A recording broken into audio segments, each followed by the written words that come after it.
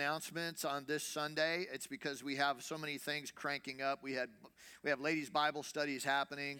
We have volunteer at Abingdon School happening. We have a men's group starting this coming Thursday, taught by John Bevere on his book Killing Kryptonites, the DVD series that we're going to be doing. So guys, you can sign up at the tables in the back for that. You can buy the book in the bookstore, although there's only about 20 copies, so you better get it quick. So anyways, lots happening around here. Just wanted to make you aware of it because it's kind of everybody kind of does their thing over the summer, and then this is the Sunday when we kind of, okay, everybody, let's get back at it. So great to see you today. Good to be here with you. Looking forward to some great things together. One other thing that I told my executive leadership team that I would do this week is to announce to you we are doing a miracle offering the end of this month, the last Sunday of this month. We are going to complete our journey on the Heart for the House campaign. So that's about $26,000 that we're gonna aim for. So pray with us, believe with us. Whatever the Lord speaks to you about to give in that offering, please be obedient to Him. There's no pressure coming from me. We want to finalize this and knock out where we're at, and then we can move forward on the other things that the Lord is doing around here at Lighthouse. So thank you so much for participating with that. How many of you ready to get in the Word today? I have been so enjoyed the Summer in the Psalms. Anybody with me? Did you enjoy the Summer in the Psalms series we've been doing? And so John Paul did a great job last week of taking us through the scriptures. And so this week we're going to talk about what I'm calling from Psalm 84, the Pilgrim's Progression. Every good song has three chords that go along with it. This is a chord progression that I believe happens in every believer's life. How many of you like to have a song when you get in your car and you're about to go somewhere? First thing you do is put on the music. You can't leave the parking place until you get the radio station tuned in, you get your playlist locked in, you got yourself all ready, hit play. Okay, we can go now. Oh, forgot to buckle up. You're not just driving a radio. This is a vehicle. You got to be safe, right? So, but we all like to have music for the journey. And when I think about the Psalms, being every one of the Psalms is a song. This was the hymn book of God's people, the Jews. And so we read it as a text, but they sang it as a score.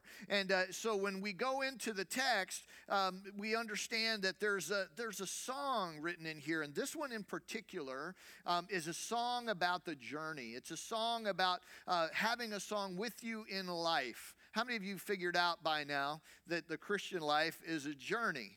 It's not a destination.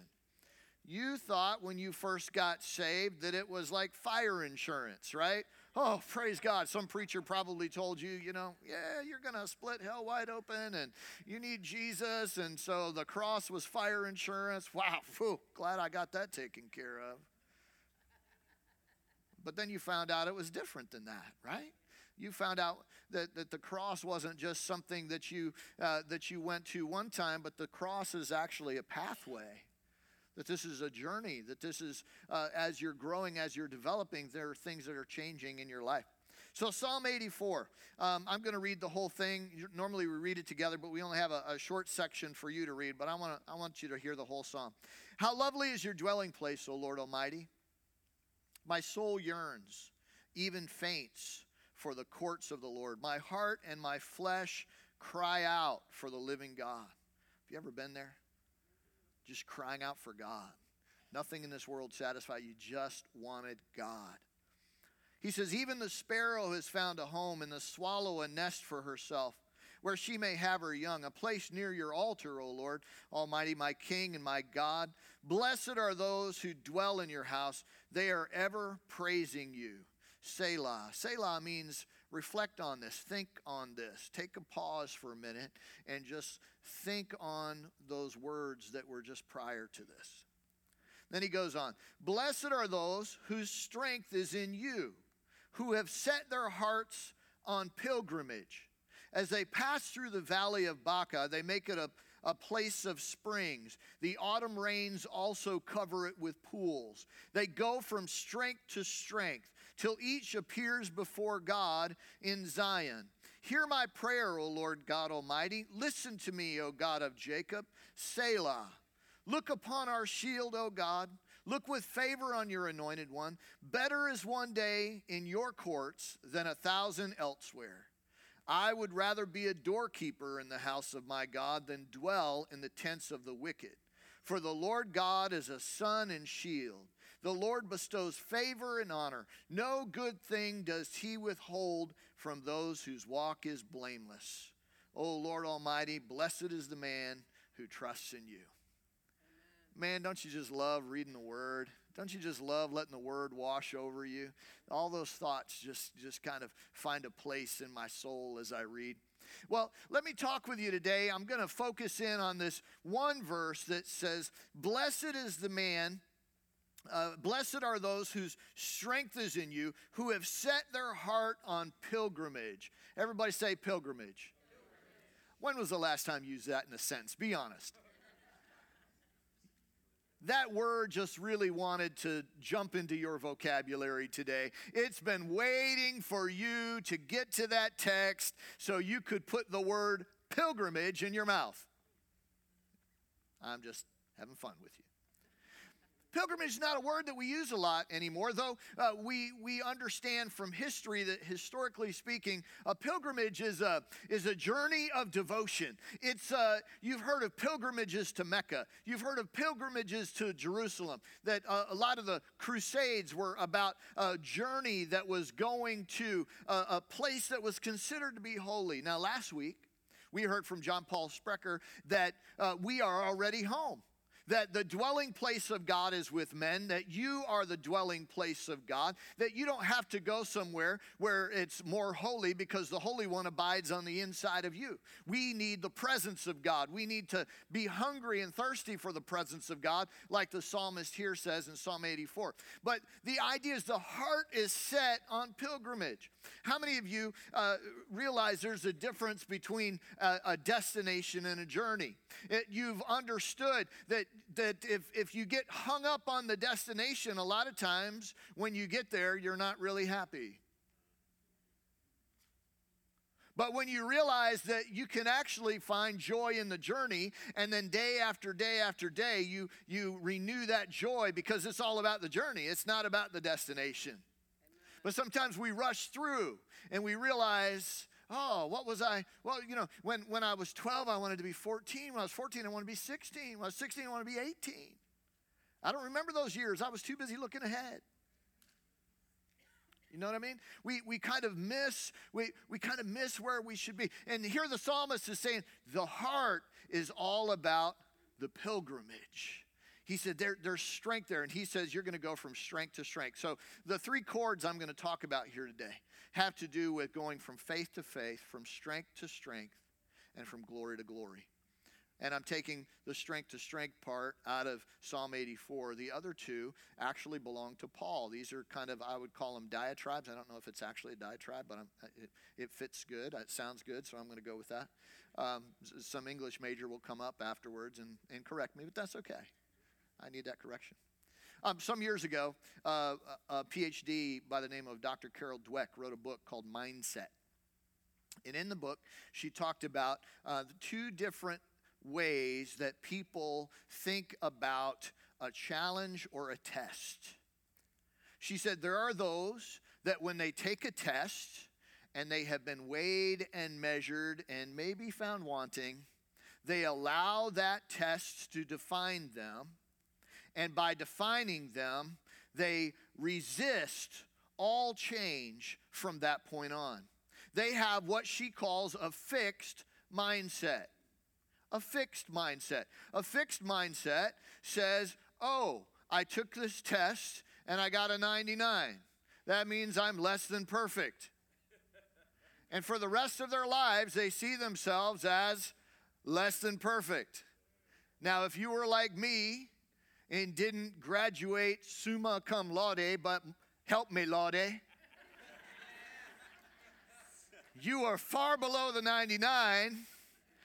And somewhere along the line, you took a test and maybe you failed it, or maybe you got a C on it and you were made to feel like a failure, whatever the case may be. If you had a fixed mindset, that test then became a defining factor in your life. Oh, this is what I'll always be. This is who I'll always be. This is the limits of my life, the limits of my expertise, the limits of whatever. That's a fixed mindset. The other side is a growth. The other category is a growth mindset. Some people, when they encounter a test and they're found wanting, it motivates them. Whoa, that was last week, but you wait till this week. I'm gonna power up. I'm going to study. I'm going to do this. I'm going to do this. And you're going to go far beyond it. Why? Because the test landed against a growth mindset. And that growth mindset said, I am not fixed. I can grow. I can strengthen. I can be somebody that I was not yesterday. And see, when your heart is set on pilgrimage, you're not defined by your past. You're not defined what happened yesterday or last month or 6 years ago. You're defined by who God says you can be. You're defined by what his identity for you in Christ really is. And so you and I have the opportunity as believers to grow and grow and grow. The path of the righteous grows brighter and brighter to the full dawning of the day. You're not defined, and don't let your past poison your future. And so here is secular science saying these two mindsets, one is fixed, but it's death. The other is growth, and there's a possibility for change. And what's the difference? A heart of pilgrimage. A heart that says, I'm going to keep going. Touch your neighbor, say, keep going. Don't quit. So today, as we get into this, I want you to ask yourself, where are some areas that I need to move out of? Where are some areas, maybe in my faith, maybe in my strength, maybe in the decisions that I make? Where are some areas that I need to move forward, that I don't need to keep looking back, that I need to adjust my sails, adjust my identity, see who God wants me to be, and then begin to pursue him in that? And so the first one we're going to talk about is we go from faith to faith. Romans chapter 1, verse 16. For I am not ashamed of the gospel of Christ. The gospel just means good news. For it is the power of God to salvation for everyone who believes, for the Jew first, and also for the Greek. For in the righteousness of God, for in it the righteousness of God is revealed from faith to faith. As it is written, the just shall live by faith. For the wrath of God is revealed from heaven against all ungodliness and unrighteousness of men who suppress the truth in unrighteousness. Because what may be known of God is manifest in them, for God has shown it to them. Let me break that down a little bit for you.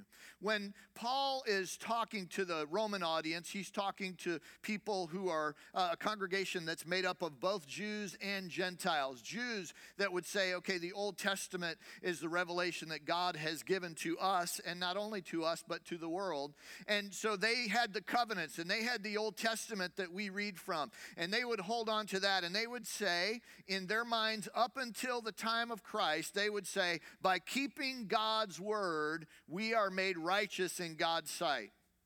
And so, not to be undone one generation to the next, they made it harder and harder and harder to keep the word of God, to the point where when Jesus comes on the scene, the Jewish religion was all about legalism. It was all about, what Jesus talked about, straining a gnat and swallowing a camel. They had misrepresented what God said and made it all about laws. And so they said, if we can, you could tell a righteous person by how they dressed. Why? Because they never mixed threads of fabric in their clothing. They kept the Sabbath a certain way. They didn't work on the Sabbath. They were very legalistic about a lot of things, about their diet and all of these kind of things. And so when Jesus comes on the scene, he looks, and the thing that God had intended to cause them to be frustrated so that they would look for him, they weren't looking for him. They were very happy in their legalistic lifestyle because they began to compare themselves against themselves. I'm more righteous than you are. Oh, yeah? Well, when they couldn't compare anything else about how they had done, they would trace their lineage back. And they'd begin to say, well, my ancestor was more righteous than your ancestor. Righteousness goes back 3 or 4 or 5 generations in my family, but you're a mutt. You can't trace your genealogy the way I can trace my gene. Yeah, do you see what I'm saying? They one-upped one another. And so then the Gentiles over here, well, they didn't have the law. They didn't have the Judeo-Christian teaching of the 10 Commandments. They didn't have any of that. Each man did what was right in his own eyes, but there were some that their conscience was better than others. And so basically, you would get what you and I get whenever we begin to talk to people about the Lord. Well, how do you believe people get to heaven? Well, I suppose doing good things. I suppose if the good things in my life outweighed the bad things in my life, then maybe God would let me in. But they have no concept of the way of righteousness that Jesus brought, where Jesus said, I'm the way, the truth, and the life, and no man comes to the Father but by me. And so they had no concept of the blood of Jesus that was necessary for the remission of our sin. They had no concept of that. And so the Gentiles were doing what was right in their own eyes. The Jews were attempting to keep the law, and here comes Paul with the gospel. Now, let me put that thought on the shelf for a second. I'll come back to it in a minute. Imagine, let's pick Apple stock for a minute. Apple stock, okay? Imagine Apple stock that you, a generation ago, has it been that long? Okay, maybe your grandfather bought some Apple stock before he died. And it was a big chunk, and he willed it to you, right? And so you've got this stock that's now been in your family, and it's been making money. It's doing okay. And so it's just a high earning stock every time you turn around. And it's like the one that everybody wants to have, right? And so you get all of this stock given to you. It's part of your inheritance. And you're like, yes, I didn't have to work for it. It came to me. And then somebody comes on the scene and says, you know what, that whole Wall Street stock market thing, we're not going to do that anymore. So we're going to zero everybody's accounts out. And now you got to buy our new stock. But you got no money to do it with. We have to give it to you, but you have to take it. But you have to come. So everything that you had, everything that you thought generationally is now zeroed out. How do you feel? Everything that you knew about yourself, everything that you knew about your family, everything that you understood, had an understanding of in regards to your family. Pastor Ken, why are you talking about stock on Sunday morning? When Jesus came on the scene, he said, you are not righteous by keeping the law. You are righteous by believing in me. You Gentiles, you are not righteous because you think you are right in your own eyes. God says that stuff doesn't count at all. He said that your way of doing it doesn't count. Jews, your way of doing it doesn't count. The only thing that the law did was point to me, and you refused to come to me to have life. Made them spitting mad. So mad that they said, we don't care about a proper trial. We're just going to lynch him. We can't hear him anymore. Jesus said faith righteousness is what God is looking for.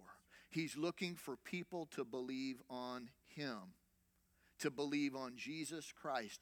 Faith in Christ, not faith in the law, not faith in your good works, not faith in your church attendance, faith in Jesus Christ, the only stock that matters to God. Are you with me? So when we come to God, we have to say, okay, I had my faith in my ability.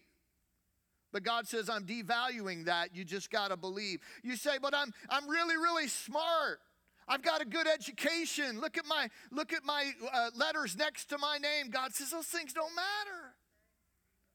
They don't matter as far as qualifying you. You can't put your faith in your education. You can't put your faith in your trust in your money. You can't put your faith. Everybody, the old saying, the ground is level at the foot of the cross. That's right. We can trust nothing, whether it's righteous or, hear me, or unrighteous. See, the truth is none of us could earn heaven, but the finished work of Jesus. So what are you putting your faith in today is my question for you.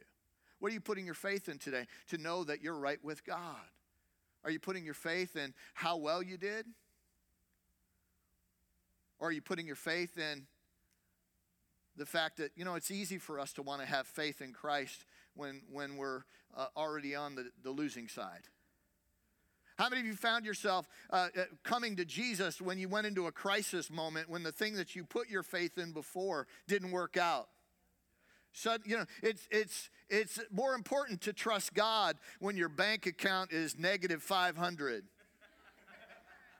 It's easier. Can I just tell you, it's easier than it's when it's positive 50,000, I guess. I've never been there, but my assumption is that my prayer is a lot more earnest when I'm negative 500.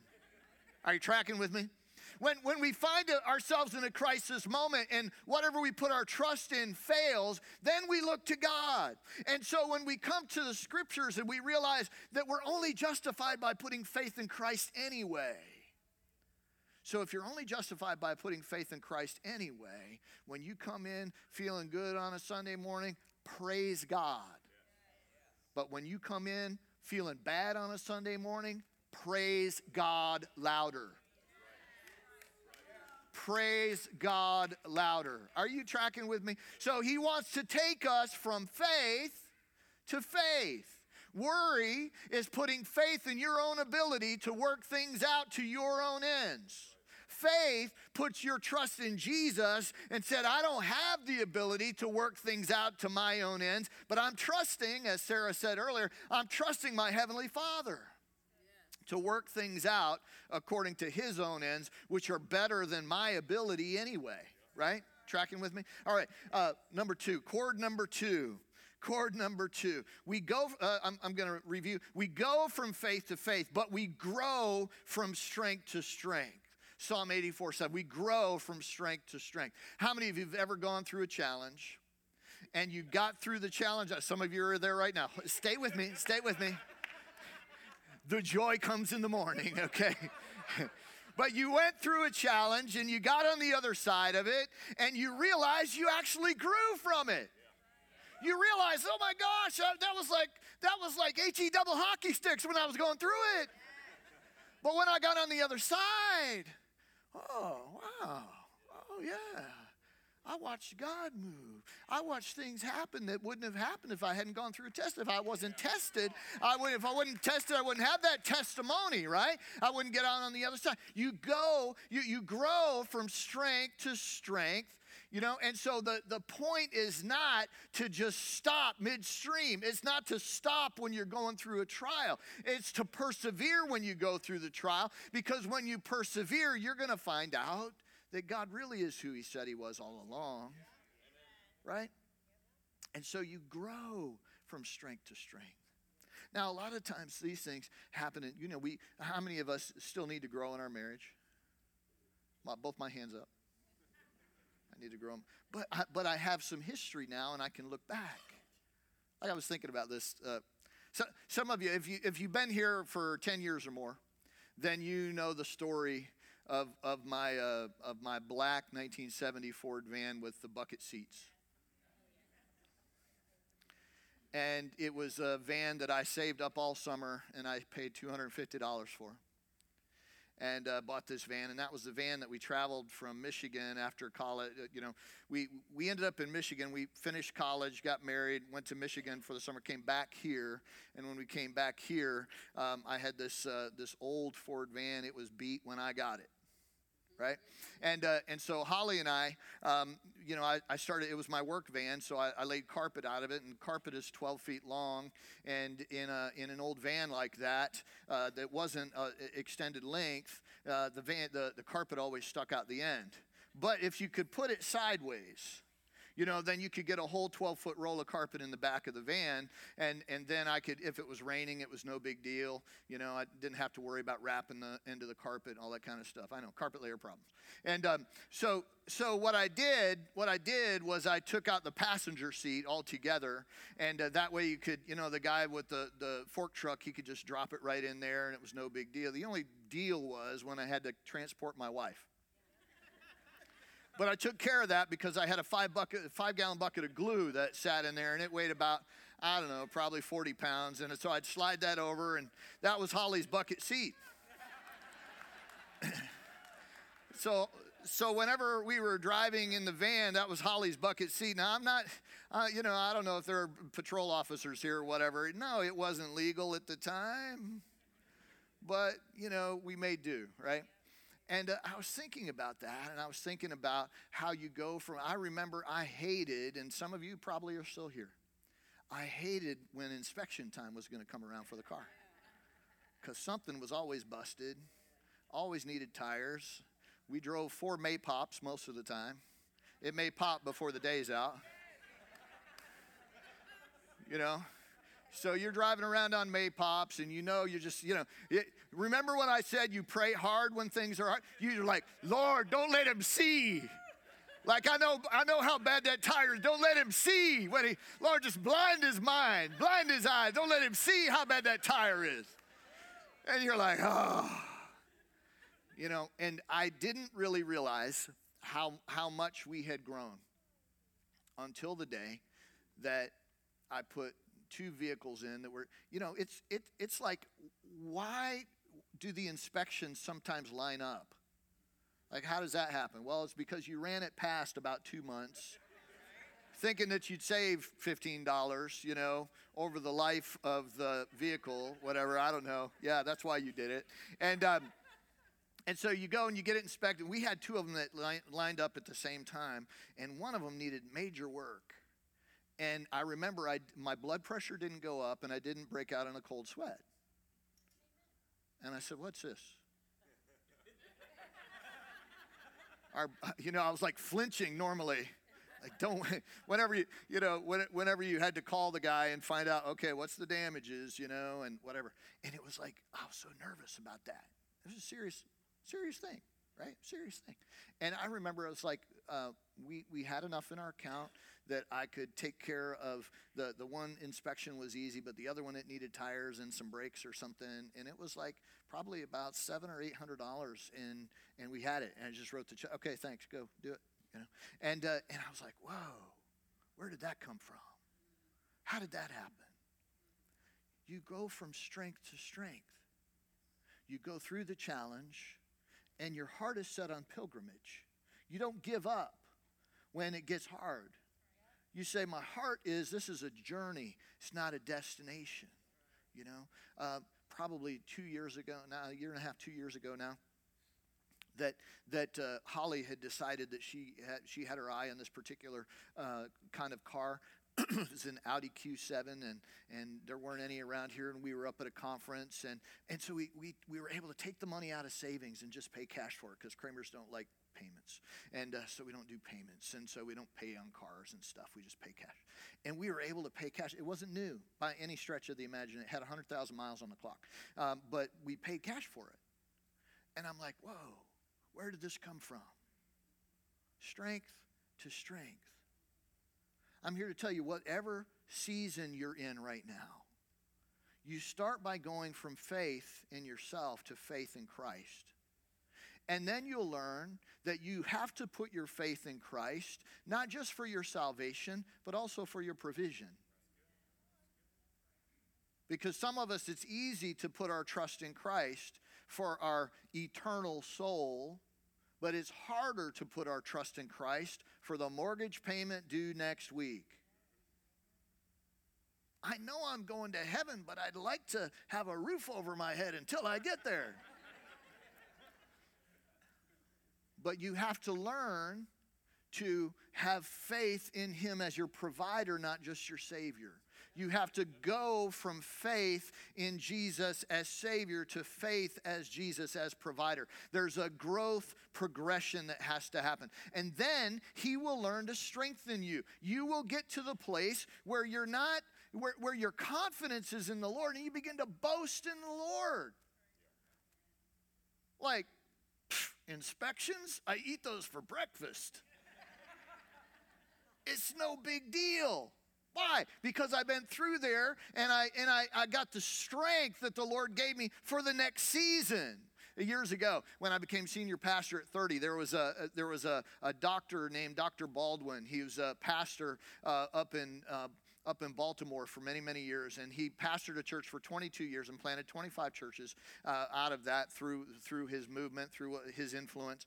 And he told me one time, because I was fretting about the finances, the church's finance. Oh, we got this debt, and we got this. How am I gonna? What do I do? How do I think about this? All this kind of stuff. He said, son. He said, from what I've seen of the Lord, he said, I could go out tomorrow and plant a church and build a building, and I would watch God pay for it. Because Jesus said, I will build my church. And he said, my confidence is in the Lord, and I've just watched God do that so many times, I don't even break a sweat. I was like, I wish I had what you got. But after 30 years, serving the Lord, and 21 years as senior pastor now, I've got more confidence in that, you see, because you go from strength to strength. And all of that to say, why are we doing this? Why? What's the purpose of this? Why do we go through tests? Why do we go through trials? Why do we go through challenges? Because it's not just about you. We are on display. We, the people of God, are on display for the whole world to see. So that what gets done didn't get done because we were savvy, because we were slick, because we had it all together, because we had the majority rules. What got done through the grace of God. By a people who trusted him. By a people who say, not my will, but thy will be done. Right? So Paul says it this way. In 2 Corinthians chapter 3. Verse 16, and we're going to close here.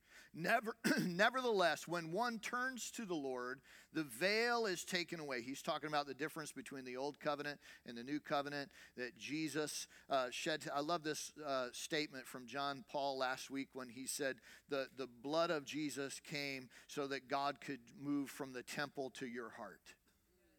The blood of Jesus was supplied, so when God vacated the temple and he took up residence in your heart. Nevertheless, when one turns to the Lord, the veil is taken away. Now the Lord is the Spirit, and where the Spirit of the Lord is, there is liberty. But we all with unveiled face, beholding as in a mirror the glory of the Lord, are being transformed into the same image from glory to glory, just as by the Spirit of the Lord. What God is at work doing is that He has taken up residence on the inside of your life, and He wants you not just to do good works, not just to put your faith in Him and go from strength to strength, but He wants you to see Him. He wants you to desire Him. He wants you to wake up early in the morning and not check Facebook or whatever other social media you're into. But to wake up in the morning and say, my heart and my flesh cry out for the living God.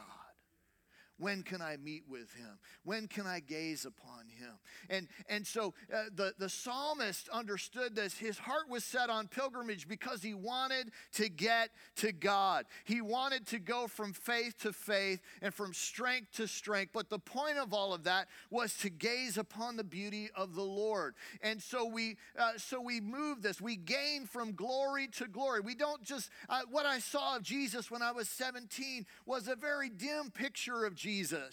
And my life certainly didn't resemble anything of Him. But now, after all these years of just serving the Lord and gazing upon him and saying, Lord, what do you want me to do? And sometimes doing it right and sometimes doing it wrong, but getting back up and saying, my heart is set on pilgrimage. I'm going to go after God. I'm going to do this thing, the cross before me, the world behind me. I'm going to continue moving in this direction. And more, you and I become transformed as we gaze upon him. From glory, the glory of man, to the glory of God. From the glory, the credit that you could get for doing something, to saying, I want no credit for this, because I wouldn't be here doing what I'm doing with the people I'm doing it with, and we wouldn't see what God is doing if it weren't for him. If you can't see Jesus in our works, if you can't see Jesus in our day, if you can't see Jesus through how we treat one another, then we're doing it wrong. We're doing it in the strength of our own flesh, rather than saying, Jesus, there's a better way. Yours is the way. And you know, the end result of this, the scripture says, if we'll suffer with him, we'll reign with him. If we'll go through the hard trials, then he gets the glory. Right? He gets the glory for it. And I just want to encourage you. You know, these are the 3 chords to this pilgrim's progression that we all have to look at in our lives and say, where's my faith today? God wants to take me from my faith in myself to faith in trusting Jesus. And then faith in trusting Jesus from Savior to healer, from Savior to provider, from Savior to righteousness, from Savior to whatever else that's in the name of the Lord. He wants your faith to be in him. And then he wants to grow you. He wants to grow you up in your faith. He wants to strengthen you so that you're not just doing little bitty things for God, but now there's more responsibility that he gives you. Now you're not just looking after your family, but you're looking after... Can I tell you what you did last week and you didn't even realize you did it? So you gave, over the course of the time that we were taking up offerings for the school system, about $3,300. And part of a little over $800 of that went to buy lunches for all the teachers for the day that their marathon day that they would. And let me tell you, I pulled on the property after they were distributed, and I got more smiles, more high fives, more hugs, more thank you so much. So I say on behalf of Abingdon School, thank you so much, because it was your money. You did it. You chose to do that. And a lot of our young people went and they painted these positive affirmations on the walls. And, Principal Anna Harwood, she's been walking people through and says, oh, look at those. How do you, yeah, lighthouse. And the teacher's encouraged. They're encouraged. They're excited. We're still planning, talking about where do we go from here, probably doing some board game nights, probably doing some spaghetti nights, and pull the families of the families together of the students and bringing them all in, doing all pro dad with them once a month. Some of you guys that have some time on your hands that can break away for a breakfast and just go in and encourage some men who are trying to make ends meet and raise their family at the same time and not sure how to do it. We can help with that. We can help with that. But who gets the glory? That's right. Jesus. Not us. Why would you do that? Jesus. He's the why. He's the hope of the world. And we got to let everybody know about it, because he's got to get the glory. Amen. Could we stand this morning as we close? As we bow our heads this morning, anybody here this morning that says, Pastor Ken, I'm tired of putting my faith in myself, tired of putting my faith in what I can do, tired of putting my faith in my abilities. I need to do it a new way. I need to find a new way to live. In my own testimony, I remember one night, I was in what the Bible calls the valley of decision. And I read this book called More Than a Carpenter, and I got to the end of it. And Holy Spirit oftentimes talks to you by asking questions, right? So it was the first time I remember hearing his voice, but I remember he said to me, what are you going to do? I said, well, I'm accepted. And in my mind, there wasn't anybody, but this whole conversation's happening in my mind. Well, I was accepted to Western Carolina University and University of Georgia. I guess I'm going to go to college and I'm going to, get an education. Then what are you going to do? Well, I guess I'm going to get a job in my trade. Everything that I was taught growing up. This is what I'm going to be when I grow up. Then what are you going to do? Well, I guess I'm going to get married. Then what are you going to do? I guess I'll retire. Then what are you going to do? I guess I'll die. 17 years old, right? I was like, hit all the milestones, right? And then he didn't condemn me, but he said, you're missing the most important part. You're missing Jesus. You're missing Jesus. And I was under conviction for 35 seconds. And I said yes to Jesus. Put my faith in him. Because he showed me a better way.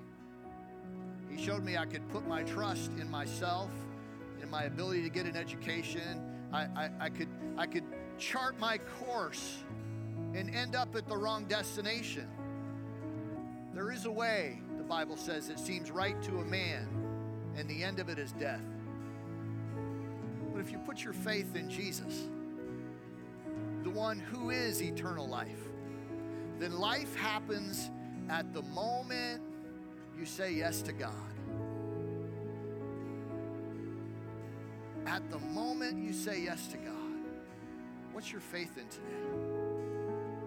Is your faith in your ability to make things happen and line things up and make it all work out? And let me ask you a question. How's that going?